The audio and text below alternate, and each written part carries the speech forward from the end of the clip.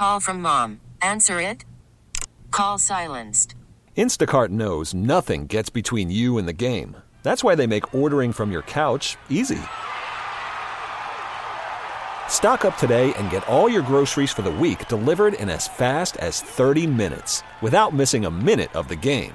You have 47 new voicemails. Download the app to get free delivery on your first 3 orders while supplies last. Minimum $10 per order. Additional terms apply.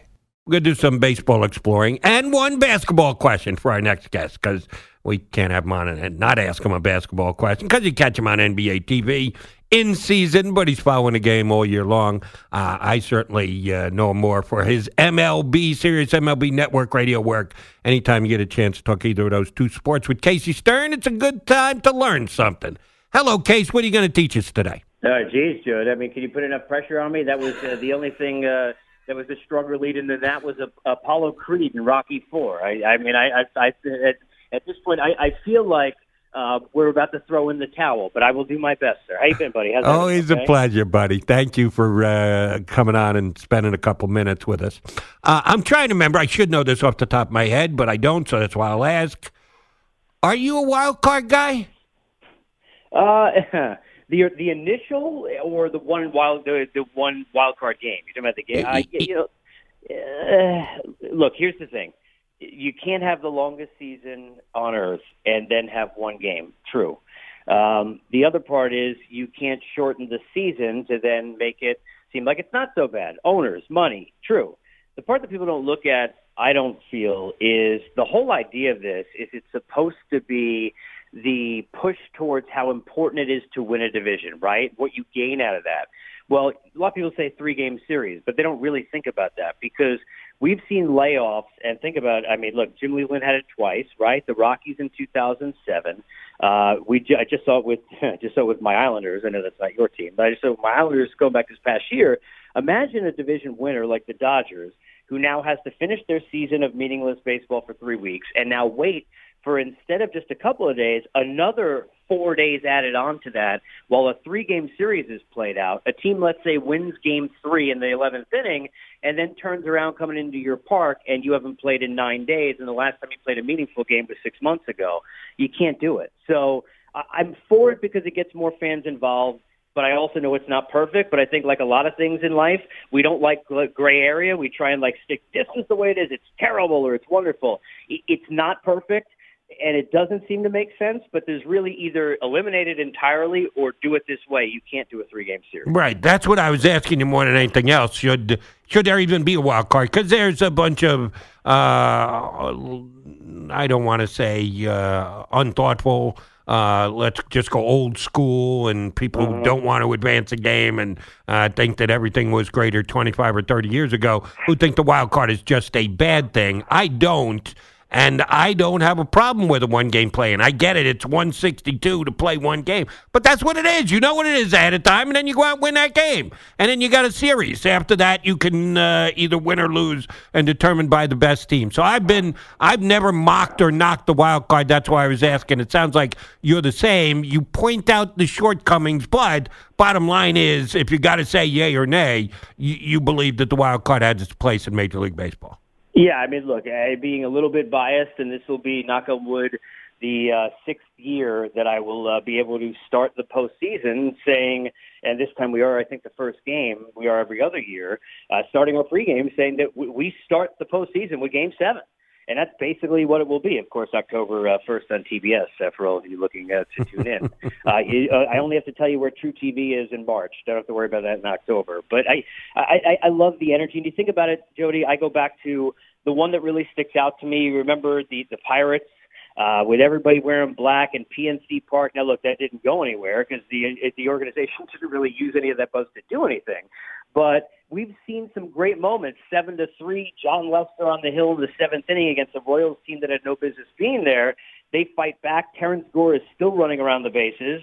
And without Bumgarner and one of the greatest performances you, I, or anybody listening has ever seen in a postseason, that would have been the first of 2 titles. So it's brought great games. It does remind us of that great 163 and that one day with Dan Johnson and all the games going on at once.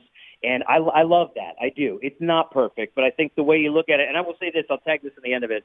I know people say the play-in game, is it a playoff game? Look, it's a wild card game. It's its own thing. I mean, why would you sit for 3 hours and argue about, because you know how it is. I mean, everybody argues, well, you can't celebrate. Look, anytime you can celebrate, pour beer over your head, drink some other ones, why are we yelling at somebody for being able to do that? It doesn't mean they can't play in a couple of days. So I think people get a little too crazy about that. The reason why I ask, as you can well figure, is because it just doesn't look like we're going to have divisional races. Yes, the Cubs have gone on a hitting tear the last couple of days, just crushing the Pirates, but they're still 3.5 behind the Cardinals.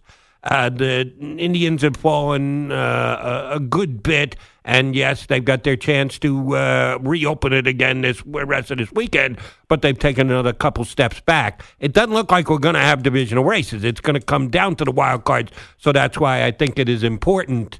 Which wild card race is better, NL or AL?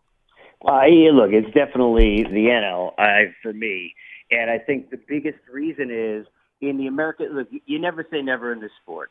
And we've all seen it. I mentioned the Royals. I think back to 2006, which it breaks my heart. And I remember Endy's catch, and then an hour later being in the champagne celebration with Adam Wainwright, and it wasn't as fun.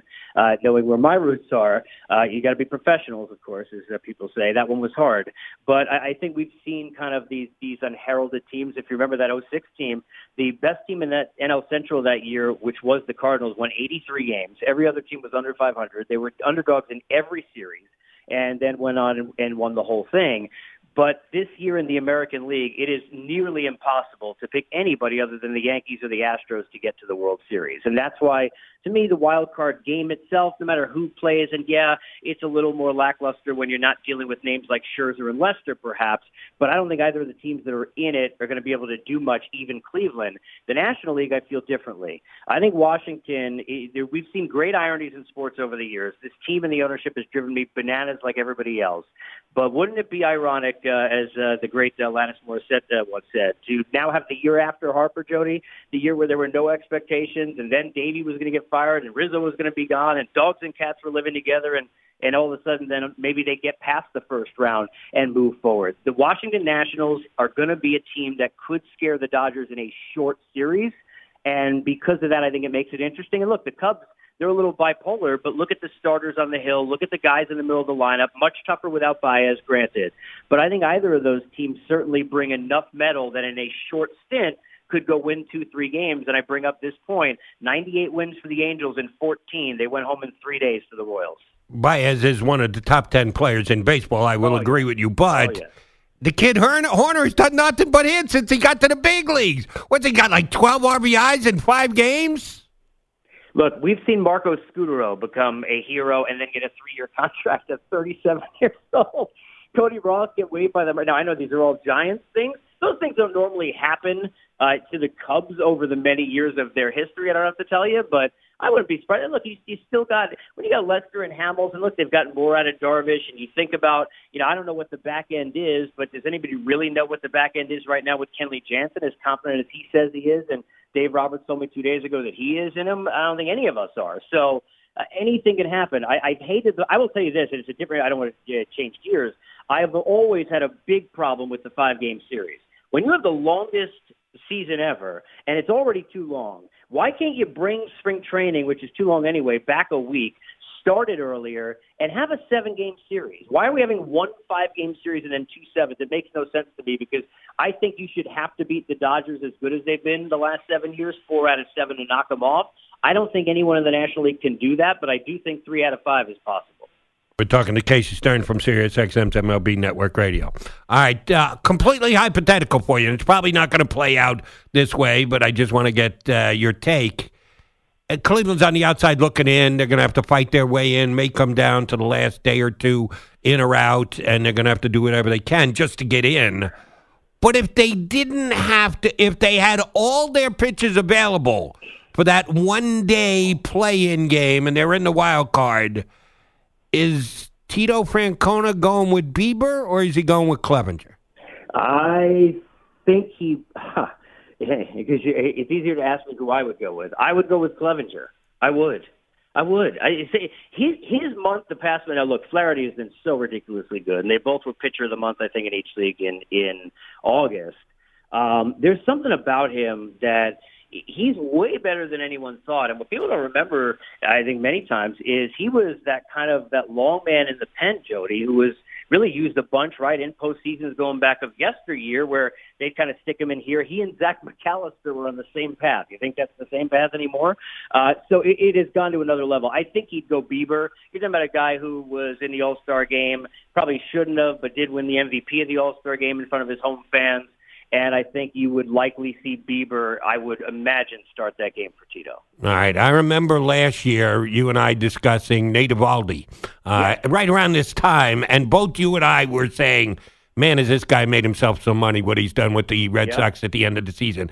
And then he went on and did more in the playoffs and the World Series and got an unbelievable payday. People were thinking maybe $10 million, 1 year, $10 million deal. He gets a 4 year, $68 million. So we were dead right about him making a ton of money in the last 8 weeks of the season. Is Nick Castellanos doing the same thing for himself with the Cubs? You know, I think he is. I think what downplays it is there are two guys in front of him, and they're the two best free agents in the market. And that's Cole and Rendon. And I think their postseason, look, I don't think if Anthony Rendon has a bad postseason, because it may be one game. Well, Cole and Rendon, Harper and Machado. Yeah. Right, it's true. I don't think it's going to matter. So I think it's more important for Castellanos. And I will go one further. I will give you a guy who I think in the postseason has a chance to really vault, especially coming off of what just happened to him, where he ends up, and that's Dallas Keuchel. Now, he may not perform well.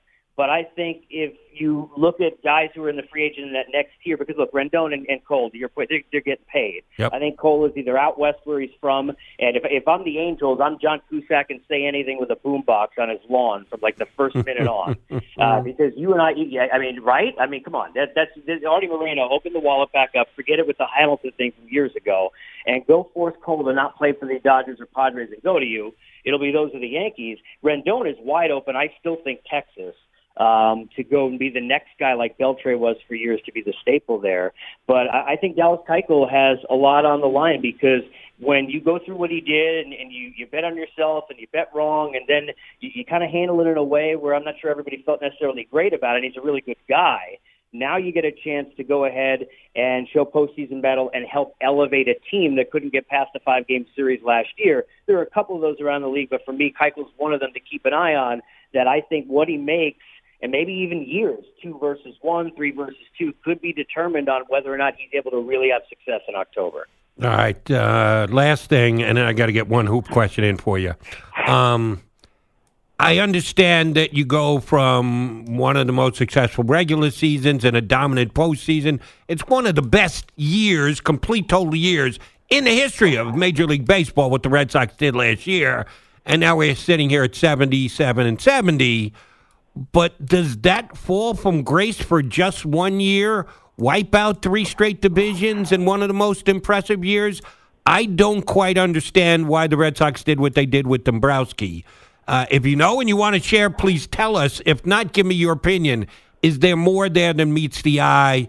Is it a personal thing? Is it a personality thing? Or is it just, hey, you can't go to 77 and 70 after winning what you did and the kind of payroll that we had? I go by, I don't know exactly what happened, but I know this. A lot of times common sense prevails. And I think if you look at the way they handled it, there's stuff we don't know. Now, do I think it's some scandal? No. Do I think that they were at odds, that egos were at play? And, Dave's the guy you're not going to hear it from, as you know as well as I do. He's class, going to take the high road.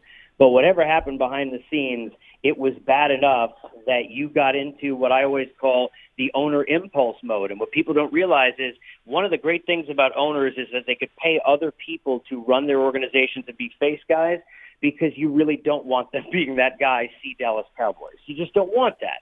And then it turns out bad. Well, this is what happened. And we're got a Red Sox team, follow me with this ownership, right? Terry Francona, right? Okay. The Pedro thing ended weird. The Damon thing ended weird. And the John Lester one, people never talk about it enough. They lowballed him so badly after, forget about winning 2 World Series, beating cancer with that team and being a just a giant in the community. He was so terrific for them. They lowballed the hell out of him. It was a terrible ending before he went to the Cubs with not a lot of likability either way. And I think what happened here is you see an organization that got ticked off and said, screw it, we don't want to deal with you anymore. Because, case in point, two factors. One, 22 games to go. They could have told Dave he was done, told the other guys in the organization what was about to happen, and never told us, and no one would know. No one's seeking out Dave Dombrowski to go ask him about the last 14 games of the season. That's number one. Number two, normally you'll see class given. Respect is always earned, not given. Dave Dombrowski's one of those guys. Jody, you know it as well as I do. You would see a 5-minute presser. You know Dombrowski can sit through it. And they would have it be like they parted ways, and they're both so grateful for their time and congratulations, et cetera. And they didn't give him that. They allowed it to get leaked that he got fired. Both of those things tell me you got owner impulse mode where they got ego, they got upset and insecure, and they went and made a move. It doesn't mean they weren't going to do it after the season, but I think the way it was handled tells you there's a lot more there. Agreed. And they made the manager answer all the questions, which I thought was completely uncalled for and unnecessary. All right, one hoop question. No, you stay on top of the NBA, and it's not the NBA, but it's NBA players. They won the all-important 7th-place game today at FIBA, did Team USA, and I'm sure you've either heard or read Popovich's quotes thereafter. I've never thought of Pop as an excuse guy. I've never thought of him as a rally the troops around and have to protect my players kind of guy. He's a truth speaker, and I thought he was just off base today saying, you just don't understand if you don't think that the rest of the world is caught up and our guys played hard. No, 7th place is not acceptable. I'm sorry, Pop. That was my take. What was yours? I'll give you it, and this may answer it quickly. And this would be my thought process on it. And the first thing that came to mind when you said that is, well, first of all, the whole thing is a disgrace. And we know it comes down to, it's like, the WBC, they better start calling everything the Olympics. Otherwise, no one's going to want to play anywhere. We know that has part to do with it. They still should have played better. I mean, if they all played as hard as Donovan Mitchell looked like he was playing, maybe it wouldn't have been an issue. But when Pop is representing the Spurs, think of what he's done for them, what he knows he is with them, and his ability to tell the truth.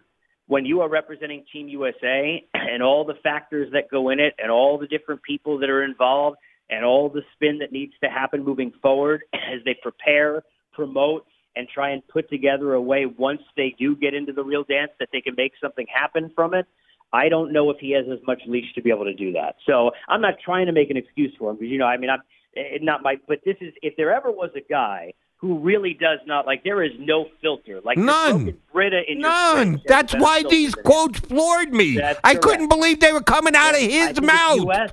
Jody, I have no idea, but I bet you, I don't want to, sit there and say, like, my knowledge of this is from Gordon Bombay of the Mighty Ducks.